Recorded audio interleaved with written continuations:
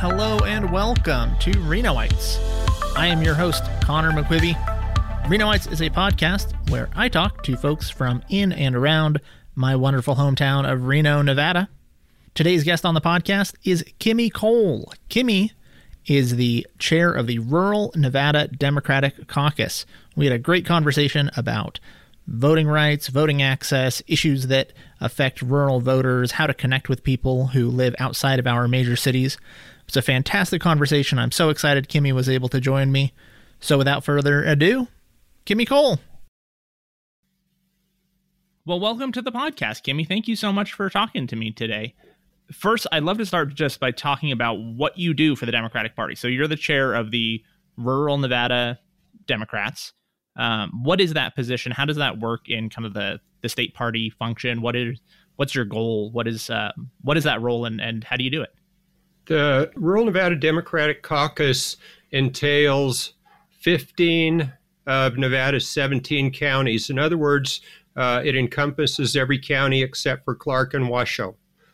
And my passion for the rural counties really has come from that's where I have been for, the last 30 plus years of my life. Even though I grew up in Reno, I moved to Douglas County in 1990 and really there's no other way to get around it. The challenges, the lifestyles, the conditions that we live in out in the rural counties are not the same as what can be experienced, say, in Las Vegas or in Reno. And one of the reasons that I am so passionate about doing it is all the different rural counties. Like I say, they have different challenges, different situations, and yet people have voices. They need to have their voices heard. They need to have their concerns met. And anything that affects somebody's ability to live a quality life is an issue that needs to be listened to. And in the past, we haven't always done it. So the Rural Caucus is, we bring people together. We connect any way we can to find out what are the circumstances. What do we need to hear from you in all the different counties? And that's always my goal, to bring that together. And I've had, some successes, but also have a fair ways to go. What challenges do you think you have reaching rural people? Obviously, there's some logistical challenges because Nevada is a pretty big state. A lot of these rural areas are pretty far-flung. So what are some of the challenges of making those connections that you talked about and getting people in touch with each other? Well, in the past, it's had a lot to do with distance. So the distance between places kept people from getting together and just having the conversations. And subsequently, so many people in the suburban or downright rural areas simply felt neglected and ignored. Nobody comes to see us. Nobody comes to talk to us. We don't know that we have any mechanisms for our voices to be heard. We are feeling left out.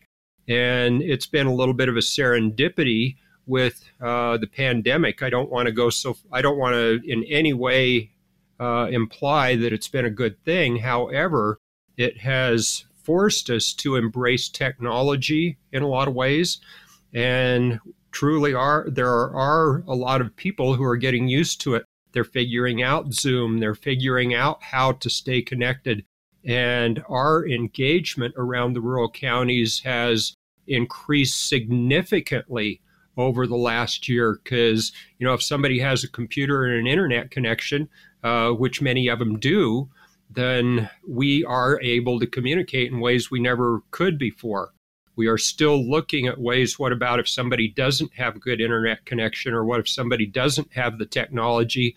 We also need to be cognizant of that and make sure that whether we do it in phone banks or, key people in certain areas who are willing to reach out personally in some way, shape, or form. We are still looking at ways to expand on that, but our engagement has actually increased significantly in the time of the pandemic. On the political end, I imagine that it's challenging you're obviously part of the Democratic Party, and most of the people, I assume, living in the rural neighborhoods are more likely to be Republicans. So I think for people involved in Democratic politics in cities, a lot of times the focus is get your own voters out. So it's talk to the Democrats in your city, get your own voter turnout up. But I imagine that organizing in the rurals where there are a lot more Republicans, it creates opportunities for you to have more conversations across the aisle, and rather than just trying to drive, known Democratic turnout. So what's the experience like organizing not just people that are already on your side of the aisle, but kind of creating those conversations that allow us to talk to people across the political spectrum? First of all, I believe in leading by setting an example. And, just for example, we've had issues, and I find that even if somebody is in a different party, I will just tell one quick story to kind of illuminate it. We had an issue that was talking about clean energy, and somebody had come into an area and they had built their dream house. They wanted to be able to look at the mountains and the beautiful view, and that had been everything that they had been dreaming for years. And then somebody else bought an adjacent property and wanted to put up a big wind turbine. And there was a big ruckus on that. You would think, hey, we worked our whole lives to have this beautiful view, and now it's going to be blocked by this huge wind turbine. So that was a conversation I had across the aisle. There was a very innovative solution offered that said, instead of building a big wind turbine, there are very low profile turbines that can be, unobtrusive and non-invasive. So it wasn't opposition to generating the clean energy. It was a matter of mitigating the challenge of one person blocking the view of somebody else who had made it their lifelong goal to have this view. So, those come with opening up the conversations. And so often we do have key issues where we have very different perspectives on things. But if we get through that initial layer of assumption, most of the people that I talk to, they'd like to have a house to live in. They'd like to have food to eat. They're looking to have a job, would like to know if there is health care, if there is an emergency or a need. Can the kids go to school? And all of these circumstances are so common that, I like to look at the, common areas where we can have discussions and set that lead. However, it is very difficult to open those conversations for some who have been so conditioned that anybody from a different party, by way of the media, has been conditioned to believe that all the other people are horrible people. And going into a conversation based on that assumption all but assures that it's not going to be a successful conversation. So those are the challenges. And then, a lot of the outreach that we've done out in rural counties, I do have friends who have been absolutely hesitant or just refusing to get involved because if the neighbors know they're a Democrat, they're going to come after them. They're going to, key their car, and we've seen it happen, or they're going to be faced with a gun. And it's totally a different environment than to just simply say we have a difference of opinion. There are circumstances where I've known it can be downright dangerous for some people to identify them out in, the very conservative counties. So we're working on that, still again setting the example to say, yeah, we can have conversation. We have different points of view. We don't have to be disagreeable with each other to have differences of opinion. So doing our best to establish that model and maintain it. Do you think that the difference between the national level and kind of the rhetoric and the politics and the issues that come up nationally and the state level or local level, do those affect each other in a way that makes it particularly more challenging or more of a struggle for you to have those connections? Do you feel like some of the challenges coming head to head with people and having those difficulties in even getting conversations started, is that something that comes from the top, or is it something that you have always seen in local and state politics? Kind of where's the switch that we need to flip, or where's the pivot point where we can kind of make those conversations easier, do you think? I see that the challenges have been tremendously exacerbated over the last several years. The bottom line, most people realize that what goes on in Washington, D.C. is not a direct reflection of what goes on in any of our areas. So if they're arguing about a bill, does it have enough votes to pass? Is there jockeying between the political parties in Congress, in the Senate or the House? All that jockeying at the top doesn't make any difference, What is our quality of life? Do we have an availability of water? Do we have availability of natural resources? Are we going to have access to healthcare? And it's really developed a view of such a disconnect where what's going on in the national scene that is quite often reflected in the major media really doesn't equate to what we see going on in the rural counties. I have worked for a long time, either whether I'm working with legislators or whether I'm working with people out in the rural areas, to say we do need to have our voices heard. We have unique and interesting challenges that aren't reflected on the national politics, and yet we do need to be engaged so that we can discuss with neighbors, so that we can discuss with our legislators. And I will put it out there, in times that I've spent in the past doing various lobbying over the years, a lot of legislators have told me that they love to hear from their constituents. They want to know what the concerns are. And so often legislation comes and goes, and they have to make decisions based on very little input. So it's a matter of encouraging people to get involved. For people that have the technology and have an internet connection, it's very simple to weigh in on pending legislation. On the Nellis website, we've done a lot of trainings. How do you participate? How do you make your voice heard? And that really can make a difference. I think as we have talked about, the question comes up, can my voice make a difference? And a lot of the time it seems kind of hopeless. Hey, I waited on a bill, I didn't get my way, so therefore my voice didn't matter. But I have been part of it where not only did I feel strongly about something, but I had friends and I organized groups that felt the same way, and we let all our voices be heard, and we were able to pass legislation that we felt was favorable, and we've been able to stop legislation that we did not feel was favorable. So I continue to encourage people, yes, your voice does matter. We're going to do our best to show you how to use it. So that's seen some progress over the years. That's encouraging. I think that I tend to sometimes fall into that attitude of, oh, it doesn't really matter what I do or say. Like, how many petitions can you sign? Are they really listening to me? But I think when, especially talking about the local level and the state level, it's good to hear that there is more reception to feedback from constituents and actually listen to those ideas. So I did some training on Nellis and how to track bills and things like that. And I'll try to put like a link in the show notes to maybe some information about that for people who want to take a more active role in keeping in touch with their legislators. One of the other things that I might mention also is, depending on the legislator, I will just use an example. If a legislator proposed a certain bill and it's in a certain committee, obviously you want to reach out to them. But for all practical purposes, all the state senators have to vote on state Senate bills, and all the state assemblymen have to vote on the assembly bills in general. And once everything has gone through a committee and it comes to the major body, we can weigh into legislators that may not be exactly our direct legislator, but it does make a difference. So the voice isn't completely contained to one option. There may be multiple options to reach with people and just let them know, this is a major issue. We feel really strongly about it, and we encourage support or we encourage opposition. It can be a lot more impact than a lot of people give it credit for.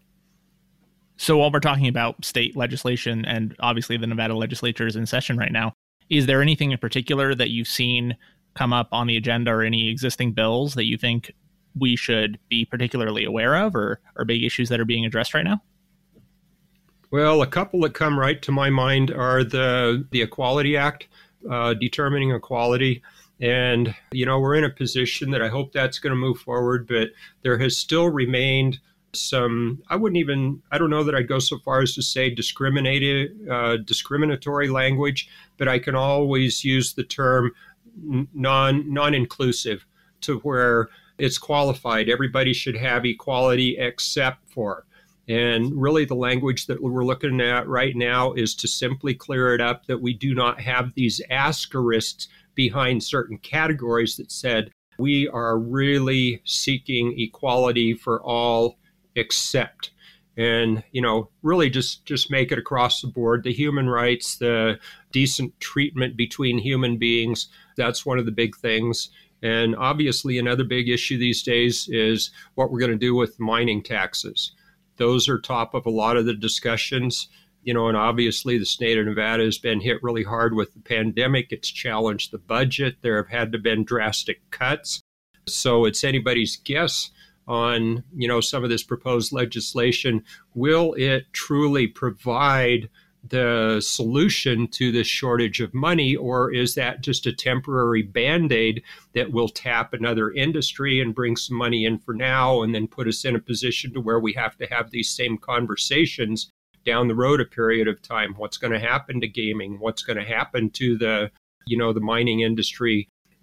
The biggest thing that I've been working with people say none of these are really sustainable long-term solutions. They do tend to appear to be more Band-Aids that go from debate to debate, from struggle to struggle, from legislative session to legislative session. And honestly, I think if we all just step back and take a look at bigger solutions, whether it be clean energy, whether it's enhancing our education or healthcare systems, there are so many direct, impactful needs that could provide more sustainable opportunities to move forward, I think, on a more healthy basis. So that's a big conversation that I've been paying attention to, and I know a lot of others are paying attention to. You mentioned green energy, which I think for Nevada seems to make a lot of sense because we have a lot of land. It's very sunny. I've heard proposals for, large solar farms. And that also ties in with the rural part where that is a direct benefit, ideally for rural communities. Obviously, you're not building big solar farms in the cities, so you need the land space for that. Do you think that green energy is a potential, big industry for Nevada? I personally do, because I know a number of people that are completely self-sustainable. They have the solar panels either, on the roofs of their homes, on the patio covers, on their awnings that cover their gardens or whatever, and it generates all the electricity they need with very, very few exceptions. And a lot of people look at it very simply and say, okay, we've got all these solar panels, and what if the sun isn't shining? And it's like, okay, that just rules it out. If we have a cloudy day, you're out of luck. And, the bottom line is, hey, there's storage. You can accumulate and you can store up the energy. You see that all the time, where you'll see a lighted road sign that displays the speed limit or whatever they do, and you'll see these tiny little solar panels on them that are up there. They store up the energy in the batteries so that this mechanism can work on a regular full-time basis. So we lose the conversation a lot of the time to that immediacy of thinking, okay, if the sun's not shining, we got no power. And in so many cases that there are ways that doesn't have to be true, and people can still be self-sufficient. And they can still turn on their lights and their appliances and everything else and go on about business. A lot of the time what we're working on is just getting full information out about any given subject. What does it mean? What are the effects? What are the impacts? What are the challenges? And what can we do to make this work, instead of just summarily dismissing because I heard somewhere on the news that that's a bad thing. There's so much more to life than that. You brought up the Equality Act, and Nevada has kind of an interesting history with LGBTQ rights and acceptance. We put into our constitution a gay marriage ban, and then I think there's a process of removing that now. Is that what the Equality Act does, or is that a separate piece of legislation? Do you know? The Equality Act is an overarching view, to my understanding. Nationally, legislation said gay marriage is fine. National acceptance, but a lot of the time, like what we see in Nevada, there's still wording in their constitution that still includes those except.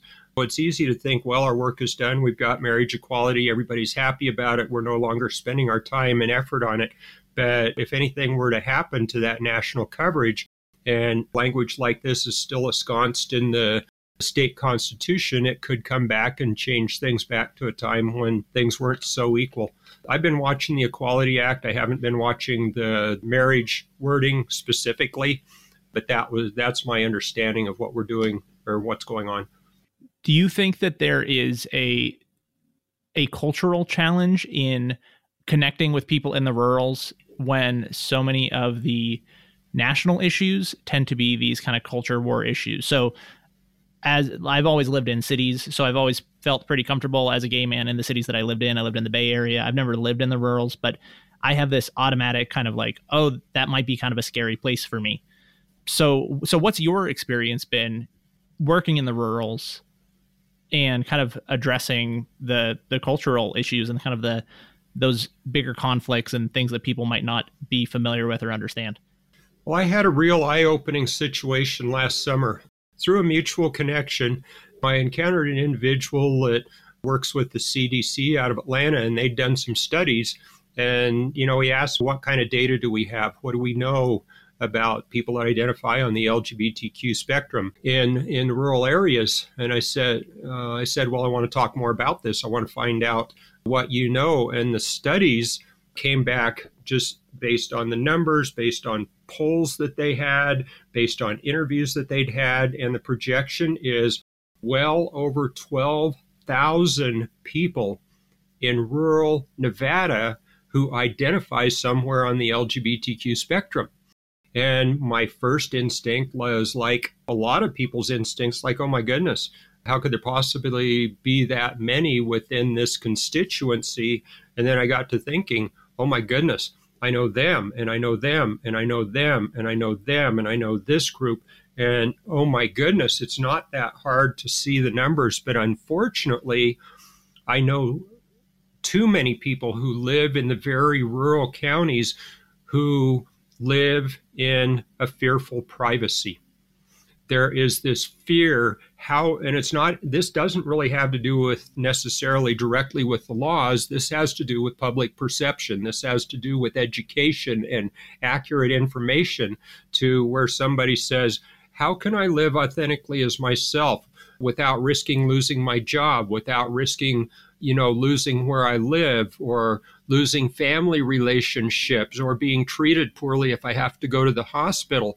And these fears keep people from living openly who they are out in the rural counties. It's absolutely a horrible, for lack of better words, it's a horrible closet to live in.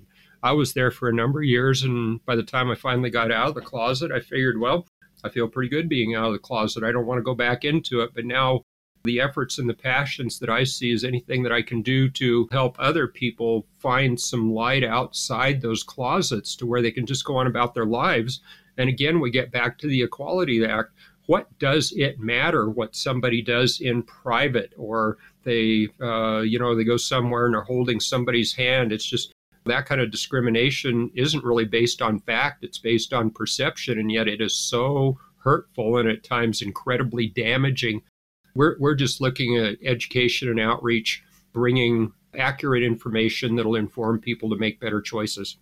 You brought up earlier the Zoom and kind of connecting through technology with people in the rurals. And I know that last year during the Democratic caucuses, we had the rural town halls. So you invited all the presidential candidates to connect with rural voters, both here in Nevada and I guess across the country too. Can you talk a little bit about where that started? Because it was pre-pandemic, but obviously the timing was great because you were ahead of the curve a little bit on getting everyone on Zoom. So can you tell me a little bit about how that started and how it worked and whether it was successful and if you see it as a good model going forward?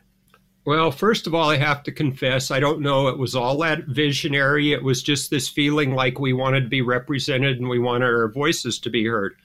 So it started with a couple of the statewide candidates in 2018, and forever we had heard from statewide candidates and national candidates. We'd say, hey, come visit us. And we're in an outlying rural county, and I heard the same response regularly. Well, we got to buy a plane ticket. So there's the expense, and there's this time out of our schedule, and this, and we didn't get very many opportunities to see the top candidates. I don't remember which candidate it was, but they were running for state office in 2018, and they gave me that same response, and I just said, you know what, I don't buy it. I understand the logistics and the expensive and all that kind of stuff, but I said, if you are running for a statewide position saying you want to represent me, and you can't find a laptop and an internet connection to talk to us for 30 minutes, we got a problem here. We just started it and did some experimenting. We were still working with Skype, which didn't lend itself quite as user-friendly a platform. But based on that, in 2019, when the presidential campaigns were really starting to heat up. Several of the top candidates were reaching out to statewide leaders, and I got calls from several of them. One of the first ones, still one of my favorites, was with Elizabeth Warren. She said, well, we got to buy a plane ticket and the expense and logistics and blah. And I used the same response. If you're running to lead the country and you can't find a laptop and a internet connection to talk to us for 30 minutes, and it didn't take but a split second, she said, count me in. She was one of the very first ones to raise her hand, and then that was really promptly followed by so many of the other top candidates. I mean, we had, Cory Booker was one of the first. We had Beto O'Rourke. We had Kamala Harris. And without my list in front of me, I would have to say we had all but maybe just one or two of the top candidates who either joined us on a virtual town hall or visit us in person or both. And that makes all the difference in the world as compared to sitting in on, just a virtual town hall or something that they do where nobody gets to interact, where there's 1,000 people on the call, they hear the voices, and it's the same things that we experience over and over again. But what we were able to do was to bring the reality into our offices and our libraries and even, our living rooms at times where we could gather and we could see the candidates in real time. And there's a huge difference between hearing somebody reading off a planned answer to spur of the moment answers where we can see their facial expressions, where we can see their body language, where we can truly have an interaction. And it opened up opportunities like, it was just absolutely amazing. And I think that kind of set the foundation for people to feel it's okay to meet by Zoom. And now we're doing that. It's not as good. Obviously, many of us are missing the hugs that we used to enjoy when we were getting together in person, but we still have that connectedness of being able to see who we're talking to and get a bigger feel for the interaction instead of just hearing the voice on the other end of a phone line. So it did set a precedent that we've used effectively moving forward. That's good. Another thing that you were part of during the primaries that I really appreciated was this ranked choice during the early caucuses.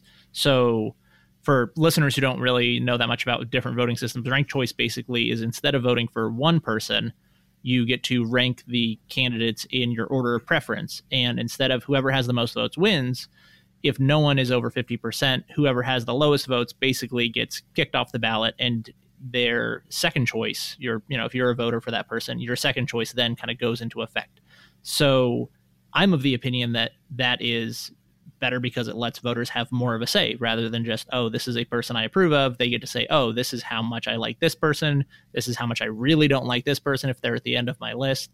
And it gives them a stronger voice generally. So can you talk a little bit about the process of including that in the caucuses and whether that's something you see as a good model going forward? I know Alaska just did some election reforms that also include open primaries, where the primaries don't have a specific party, that basically everyone can vote in the primaries, and then the top four go on to the general election.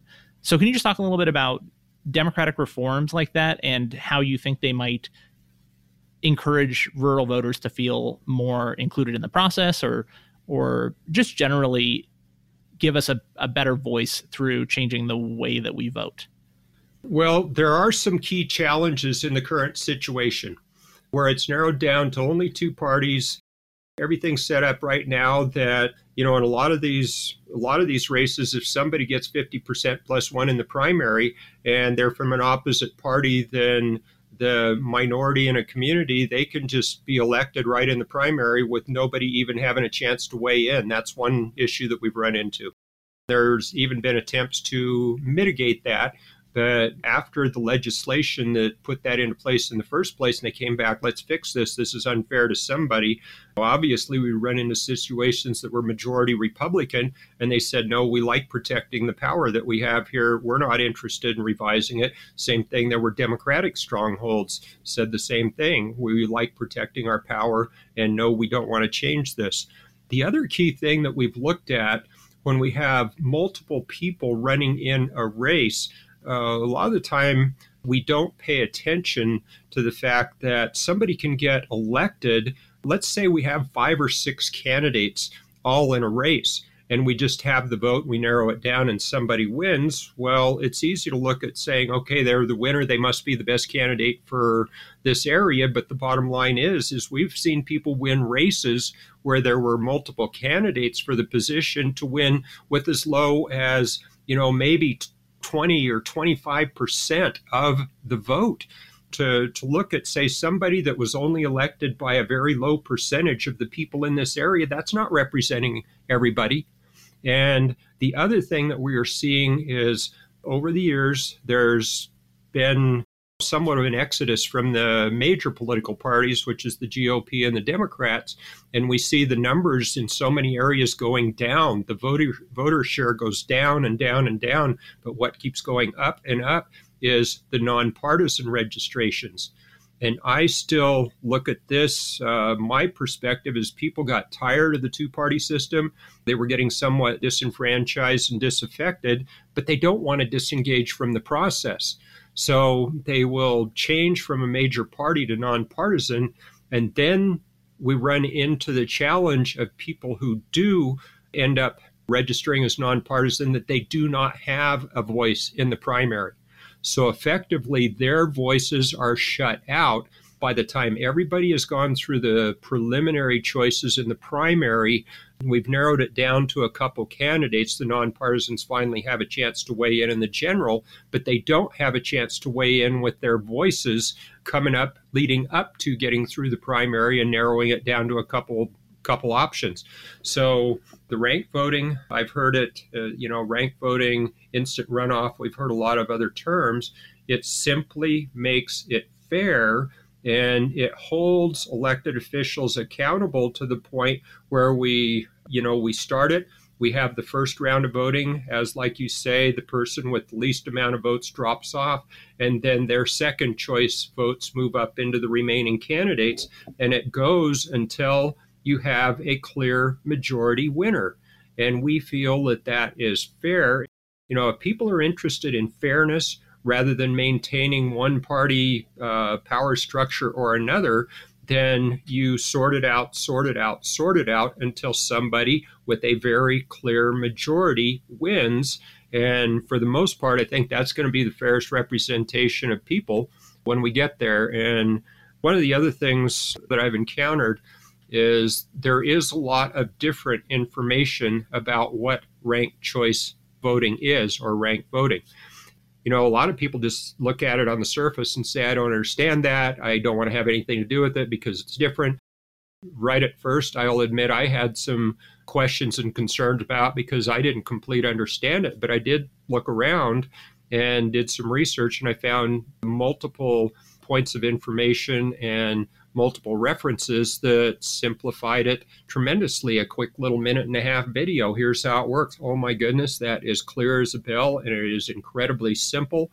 And then we looked at it, whatever they decided to call it or not call it in the early voting in Nevada, we did find that everybody had up to 5 options out of a field of, we were probably down to maybe 12 or 13 candidates by then. In other words, it was a big field, but people weren't forced to narrow it down to 1 or 2 people. They get to choice. If you didn't get your first choice, maybe you get your second choice. If you didn't get your second choice, maybe you got your third choice. In other words, it tremendously increased the chances of somebody being able to stand behind and support somebody that they truly believed in supporting. Do you think that it also increases voter participation when people know that their voice is going to matter a little bit more? Because I imagine that a lot of voters in the minority party, whether you're, a Republican in Las Vegas or you're a Democrat in one of the rural counties, I imagine that with the current system, the incentive to vote is very low because you kind of already know the results.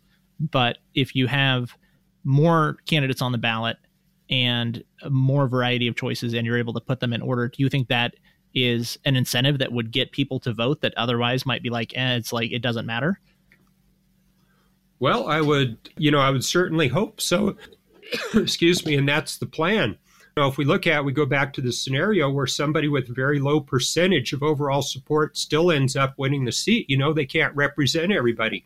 if people looked at it and figured, I've got a really good chance of putting somebody in this office who is supported by the most people, then that would seem more fair and seem like an enhancement that would encourage people to participate. That's what we're looking at.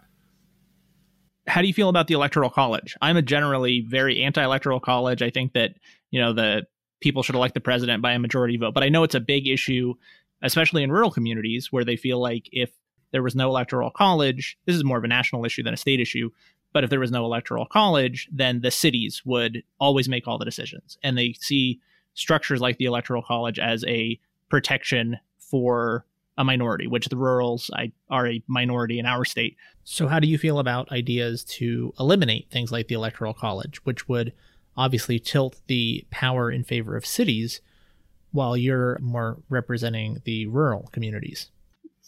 Well, I think it's a very antiquated system to begin with. We really need to relook at things. Life is an ever-evolving dynamic, and some of these practices, like the Electoral College, that were put into play many, many, many years ago, everything that I've read, the Electoral College was originally implemented to protect slavery. That was the background, the way of life that people wanted to protect, and we've gone so far from that. But I think one of the biggest eye-openers is, I think I was just reading last night, and I think it was in the last 20 years, there have been a number of presidents that were elected by the Electoral College that did not get the majority of votes in the United States, which meant we had representation at the very top of the political ticket that was not favored by the majority of people. And I look at that, we've gotten to the point we can weigh it, to the cities versus the urban areas, but it doesn't always play out that way. It's not always guaranteed that the cities just get their way and everybody else gets left out, because we've had almost, like I would see, kind of a reverse discrimination on that point, to where somebody who really didn't get the support of the most people still ends up being in a governing position, and that's happened too many times. So personally, I really think the Electoral College is antiquated, and, it's time to move over for something, it's more fair and decent. And I also look at processes like the Electoral College that were implemented many, many years ago. For example, when the population of the country was, say, 50 million, or, a number like that. And now we're talking about 350 million approximately. You can't equate process that was put into place when it was 50 million and say it's still going to be fair and equitable now when we have 350 million, give or take. And that's where the government comes in. We have different demographics, we have different geographical areas, we have different natural resources, we have different climates. There are so many differences that need to be mitigated that we cannot do it on antiquated, outdated processes that don't give the most people a chance to weigh in and be represented. Have you found that those are issues that rural voters have asked you about or that care about? I mean, you mentioned that there's some common issues that everyone has in common. Like everyone wants a place to live and healthcare and a ability to have a job and all of these things that kind of cut across all the political spectrum. I think that there seems to be a focus in recent years on democratic reforms and access to voting. And then obviously in this last, few months, that's been a big issue on the right, is this kind of pushback against mail-in voting and against, expanding voting locations. And the structure of our democracy and the access to the ballot has become a big, pretty divisive issue. What are you finding that conversation to be like with folks in rural Nevada? Well, I step back a little bit from that one, and the overarching view that I have is if more participation is a bad thing to protect political power, then protecting that political power maybe isn't all that it's cracked up to be. And, just for example, there are numerous states that have had all mail-in balloting for years. And, the fact is very, very few limited issues. It was never a problem until it became a political issue based on the pandemic. And I look at it, and all of a sudden we had a situation that we had to demonize the post office. And we think about, what does the post office do? Well, if it's all about mailing and opening the door for more people to participate in the vote, and they capture that and say, this is why it's bad because we don't like it. What about the people that rely on the mail for their prescriptions? What about people that rely on the mail for their major correspondence, like communicating with their doctors, communicating about their identification and getting all these things done if they're not completely mobile? And that was very hurtful in what, a lot of the progress that we made to demonize the post office and say it's a bad thing. We don't want people to do this. And again, I get back to it on the other hand and say, if more people participating becomes a bad thing, then I have a real problem with that. Plus, what we see, and I run into it election cycle after election cycle after election cycle, people who are still of sound mind, who inform themselves. They are informed voters. They want to participate. They want their voices to be heard, but they are confined to a wheelchair, or they do not have the ability to drive. There are these things that keep people who are otherwise completely capable from participating in the process. And mail-in voting has allowed them for many years to participate in the process. And to look at that for a long time, it's been an option to request a mail-in ballot. That was fine, but you had to do it repeatedly. If you were under 65, you had to request it for special circumstances time after time after time. And then we had the pandemic. Why would you subject anybody, say they have a compromised immune system, or it is tremendously difficult physically to get around, or they don't have access to immediate transportation, to say, you know what, we're just going to cut you out of the process? And again, a lot of that has to do with the urban versus rural thinking. You look at somebody that's somewhat incapacitated or something, it's easy in a lot of the metro areas to say, well, just go to the corner and catch a bus. And we have to think about that. And you get out of the rural areas, the buses don't run that frequently. They don't stop at a corner on a regular basis that's within a block of somebody's home. It's an entirely different situation. So everything that we look at in rural areas is we want more participation. We want more people's voices to be heard. And this is just another avenue to allow those voices to be heard. So, the mail-in balloting, anything that can increase participation, I'm all in favor of. Yeah, I was discouraged at some of the anti-post office attitudes and rhetoric recent years, because I do think that our post offices exist everywhere, including in rural communities, and the access to the ballot through mail-in voting. And then also there's proposals for things like postal banking, so that people, if they don't have a large national bank, can still get a checking account and cash checks and do basic banking functions.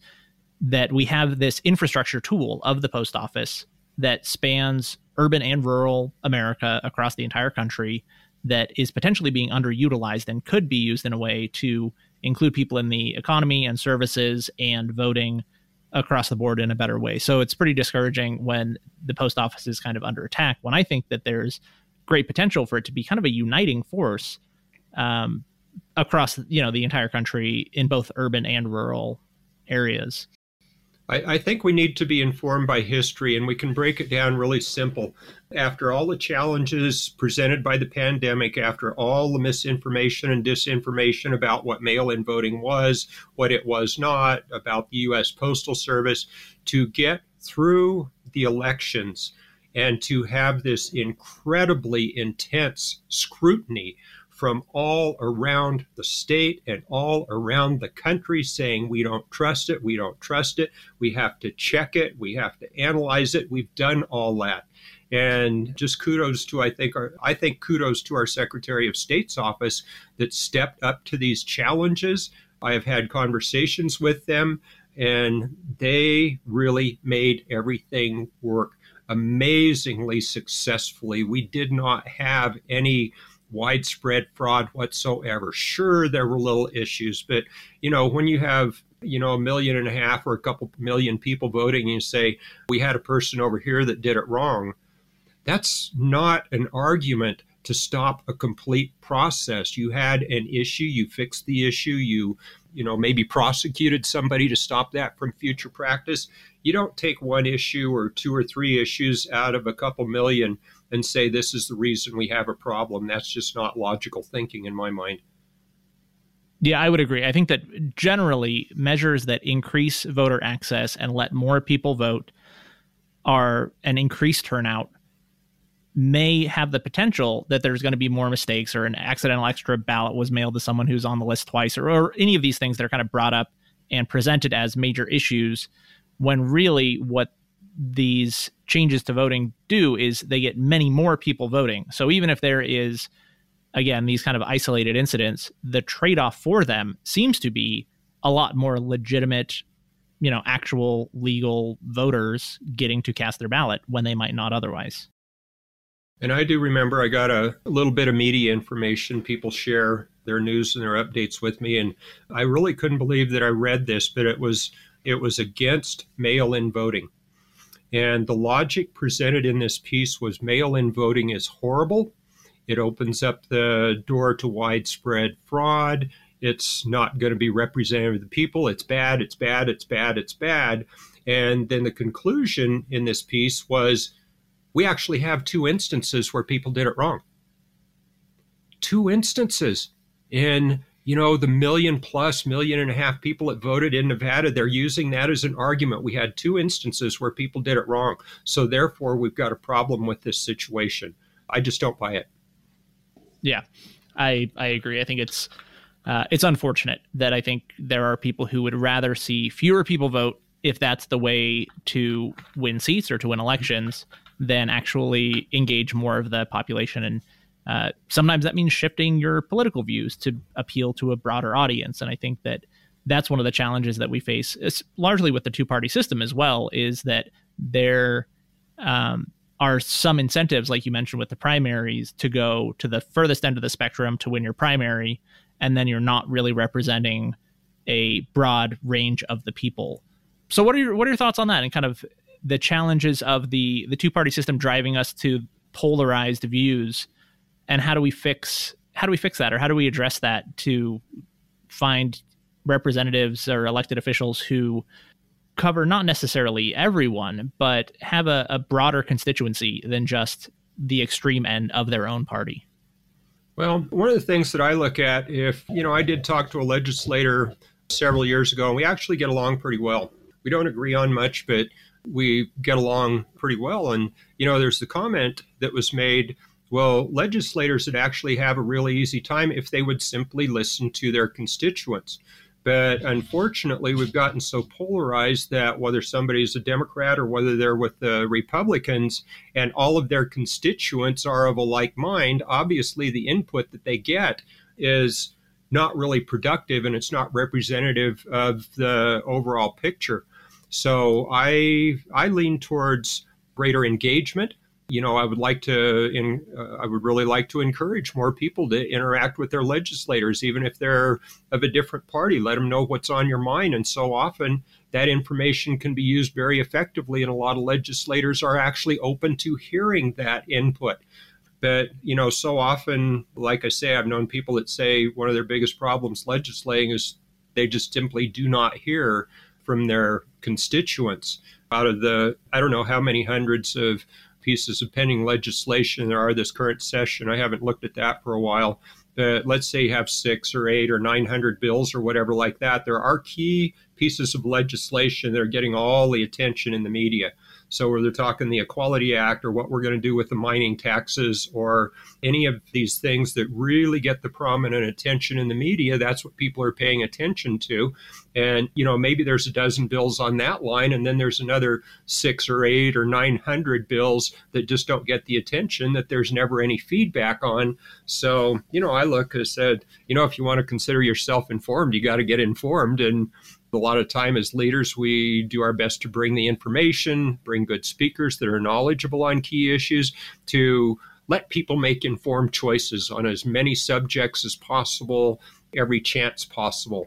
That remains a goal that we have, reaching out to people.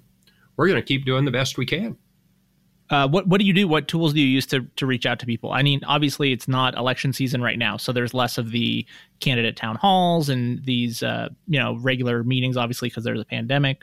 So what are the strategies that you use to regularly reach voters? It's a combination effort. And a lot of the time we will look at, for example, if there's a county that doesn't have any direct representation recognized, for example, by our state party, then what we were doing last year is we will get people who are willing to make phone calls. We will go through the contact list. First of all, we will want to find out, how are you doing?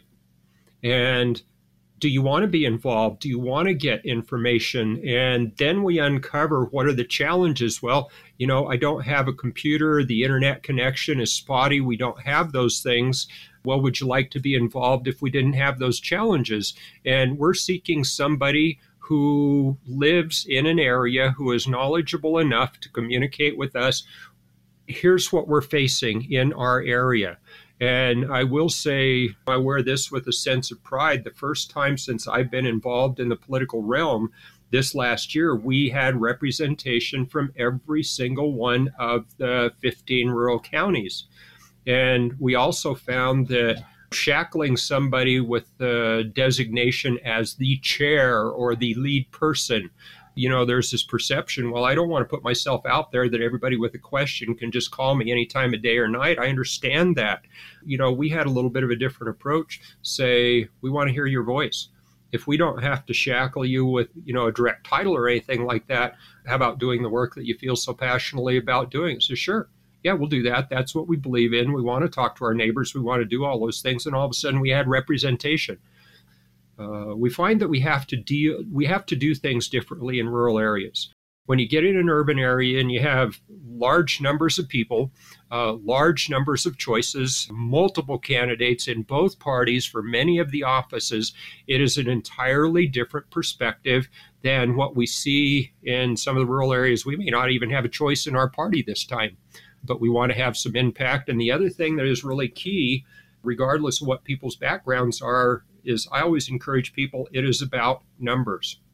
And if there's an issue that concerns us in a specific area, and one person says, I think this idea is good, or I think this idea is bad, that's one thing. But if you have 10 or 15 or 20 or 50 people all standing together and say, we think this is a good idea or a bad idea, then that's going to get some attention and help some movement. And a lot of the time, our effectiveness is how well can we do organize. If I feel strongly about something and I have a friend that feels strongly about something and we want to do something about it, can we get another 20 or 40 or 100 of our friends together to weigh in on this, to, send a letter, weigh in on Nellis? I am looking at that to get more voices involved, more perspectives involved, and more people just feeling like their human value is there, that is recognized by potential legislators. So that's always an ongoing goal. What has been your path into politics? Have you always been interested in politics, or how long have you been doing political work, and what brought you into it? So I'm not a longtime political junkie, I'll say that. I have voted every year since I turned 18, which was in 1972. And over the years, I was one of these people I would have hated at the time because I didn't pay that close of attention. I didn't consider myself an informed participant. But after all those years, a lot of people know my story. About 11 years ago, after a long period in my life of things not fitting, I went through a gender transition. And I thought, my goodness, now in my 50s, I can finally live openly and authentically. And that was a really big deal for me. And all of a sudden I figured I can't go into the places the way I used to and just take it for granted, where people are looking at me, giving that suspicious eye and, steering clear in the store and things like that. And that was a real eye opener for me. And it occurred to me at the time, so this is what it must feel like if somebody is singled out for being different. And it could be the language they speak, the color of their skin, however they view life, where they live, et cetera, et cetera, et cetera. And I said, I do not like this. And for anybody to have to put up with this, I do not like this and I want to do something about it. So at that point, I could not be silent anymore. I did some research as far as my core values, how I aligned the most closely. And I always kind of joke about, doesn't everybody thoroughly read all the major party platforms before they make a decision how they vote? And that's really obviously not the case. But I read them all, and I said none of them are perfect. None of them are completely, totally, exactly how I feel, but I'm the closest with what I see on the Democrats. And that was when I had my eye-opening experience that we were so heavily outnumbered. I became even less favorable. I became another minority just for simply registering as a Democrat. But I thought, I believe there are solutions in the political realm. I want to learn more about the functions, about how things work. And for a period of time, actually for a couple of years, I was one of these probably strange people by many standards, where I would go to presentations and meetings and topical issues, and I would raise my hand and I'd say, what can I do to help? What can I do to help? What can I do to help?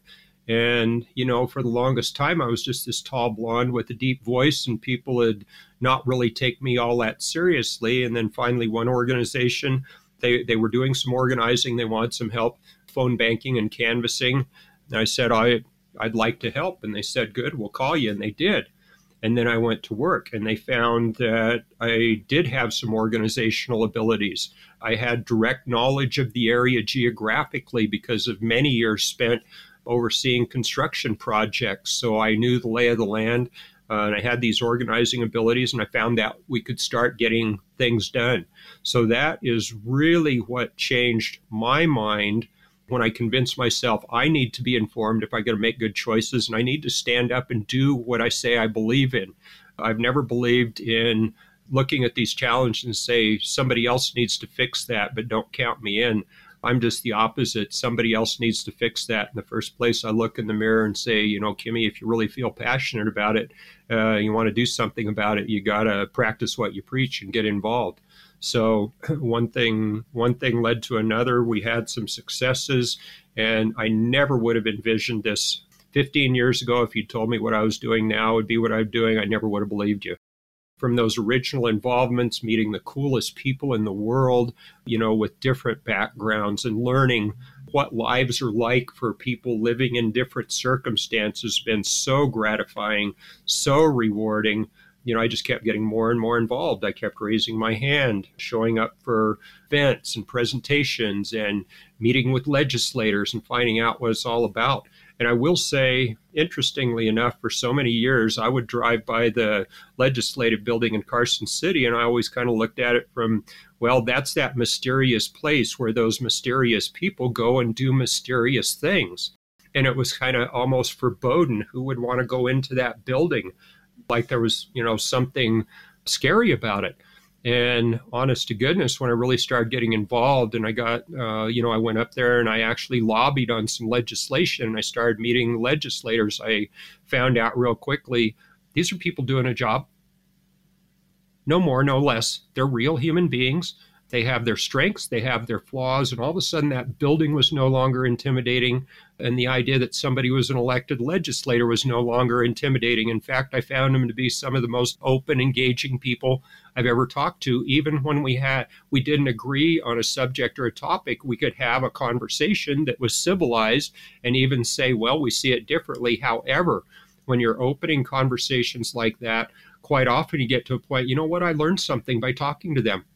Or they will admit they learned something by talking to me. It improved both of our lives as far as our understanding, and our knowledge. So it's been about a 12-year whirlwind, that I came from absolute nothing to getting involved here and there to, it still kind of surprises me when candidates for top offices, whether it be in the state or the nationally, feel like it's worth calling me and asking me what my opinions are and what's going on in my area. I never would have believed it, but that's kind of my story.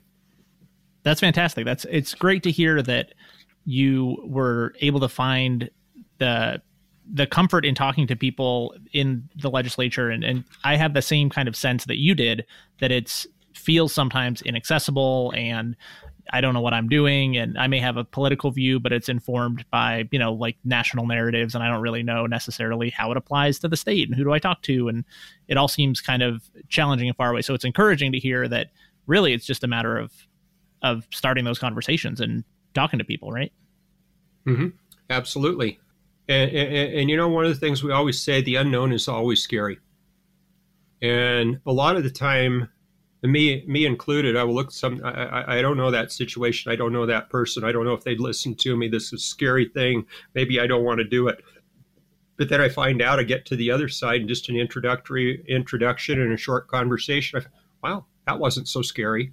And, it's gotten to be to the point where I've made so many friends and gotten to know so many people that were just barely on that other side of the unknown, and opening up a conversation. I know it improved my life, enhanced my life, and I'm sure it has with a lot of others. So taking that first step is often the biggest and often the scariest.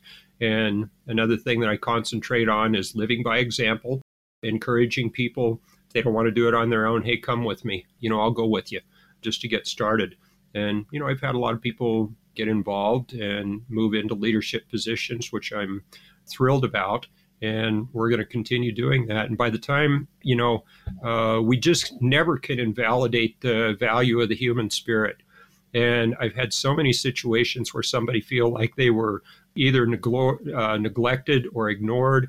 And that's a very lonely place to be. And I've seen situations where it turned around and people said, hey, somebody does care. Hey, somebody is paying attention. Hey, maybe there is something that I can do. And to see the brightening up of people in their demeanors and their feelings and their enthusiasm for life. Every chance I can participate in an activity that illuminates the world for somebody else, that makes every day worth getting out of bed, period. Yeah, that's one of my hopes for this podcast, is that it'll give me an excuse and an opportunity to have a lot of conversations with people that I might not know that much about, that I might not be that familiar with what they do, and being able to kind of force myself into an in-depth conversation where I can really learn a lot with people that are not just necessarily political figures, but people that are doing anything interesting or important or impactful in Northern Nevada. So I'm wondering, if for a podcast like this, what kind of guests do you think would be good? Who should I talk to? Not necessarily individuals, but if this is going to be an ongoing series of me talking to people every week, what kind of people do you think people would want to hear from? What kind of conversations do you think are important? Where should I put some focus? Well, I always believe that if there are subjects of current topical interest and we can find an authority on that to speak to it, I know a lot of the people that I appreciate listening to, they're not completely focused on one side of an issue or the other side of the issue. I always look for people who are willing to deliver the pros and the cons. What would be the benefits that we could see from such legislation, or what are the negatives from an economic impact? Is it really good? I always look at issues, anybody's looking at how can we do the most good for the most people?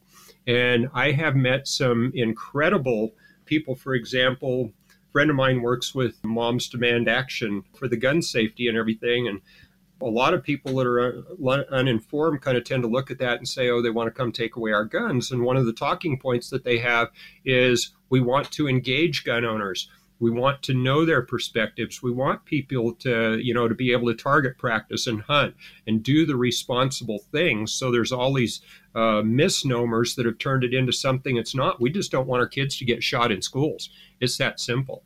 They don't want to take away people's guns. So, if we inform and educate, and people have a better awareness of what actually is going on, what does this legislation and this action mean, then people feel better about their environments.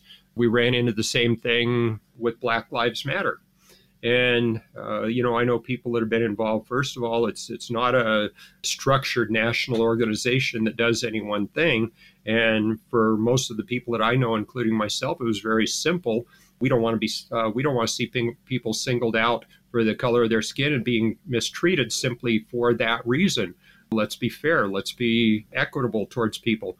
And the media just hyped it up as, oh my goodness, they're this and they're this, and they made up all these terrible, scary things.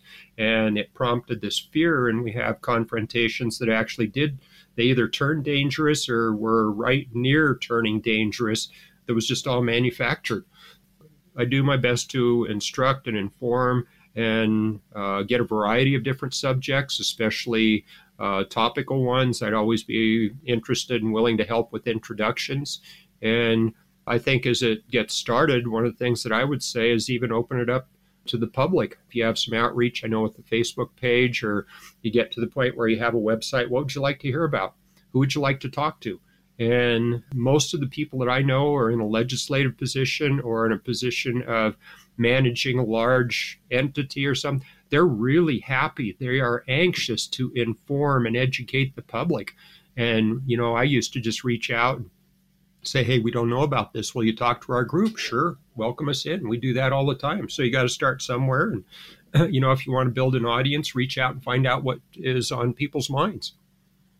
Yeah, that's my hope, is that I can have a lot of conversations across a wide range. And the challenge is that I'm very interested in politics. So I imagine that the struggle is going to be finding guests outside of my own circle and making sure that I am broadening my horizons and not just talking to Democrats and people involved in Democratic politics. I want to be able to have conversations, not necessarily, debates across the aisle, but you mentioned guns, and that's something I'm very curious about because Nevada obviously has a big gun culture, and that is a big national issue. So conversations like that, I think, could probably be really valuable, both for me to learn more the perspective of people who are more pro-gun than I am, and how that relates to, what's going on in our city and our state, and how it affects people's lives. Because obviously people's experience with guns is completely different based on where they're from or what experiences they've had around guns, whether it's they see guns as part of their sporting and hunting life, or someone who's been a victim or knows a victim of gun violence. They have completely different views of what guns mean.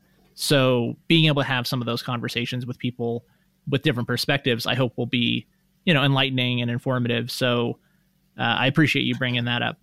What else? What have I missed? What else do you want people to know?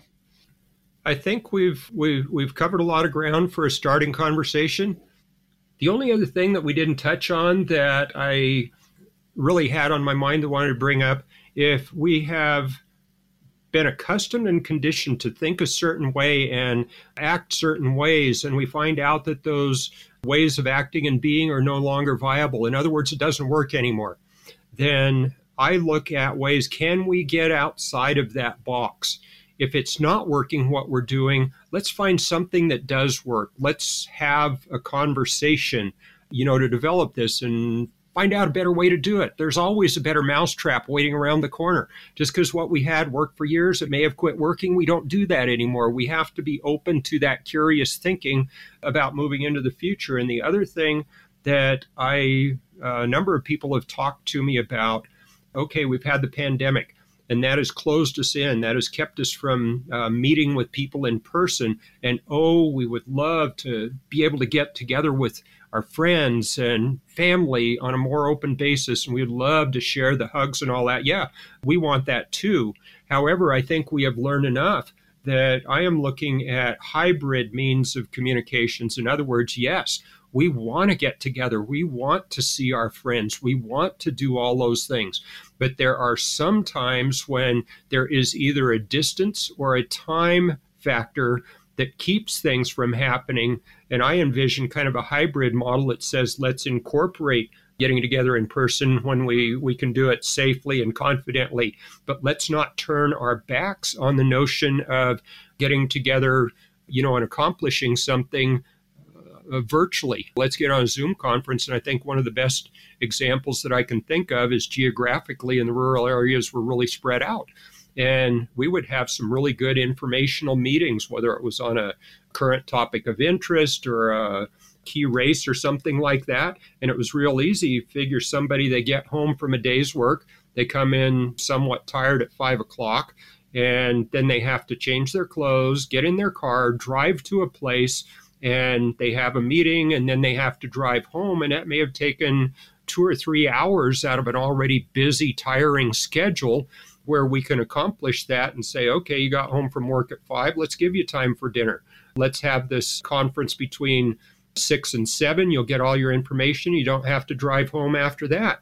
So it doesn't add 2 or 3 hours to an already long day. It adds an hour of information.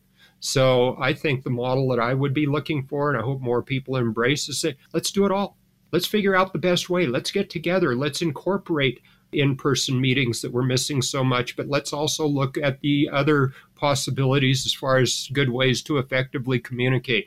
So those were the only other 2 things that I had on my list for the moment. It's not that I don't have more things on my mind, but I think your podcast can't go for weeks and months at a time. That's the challenge.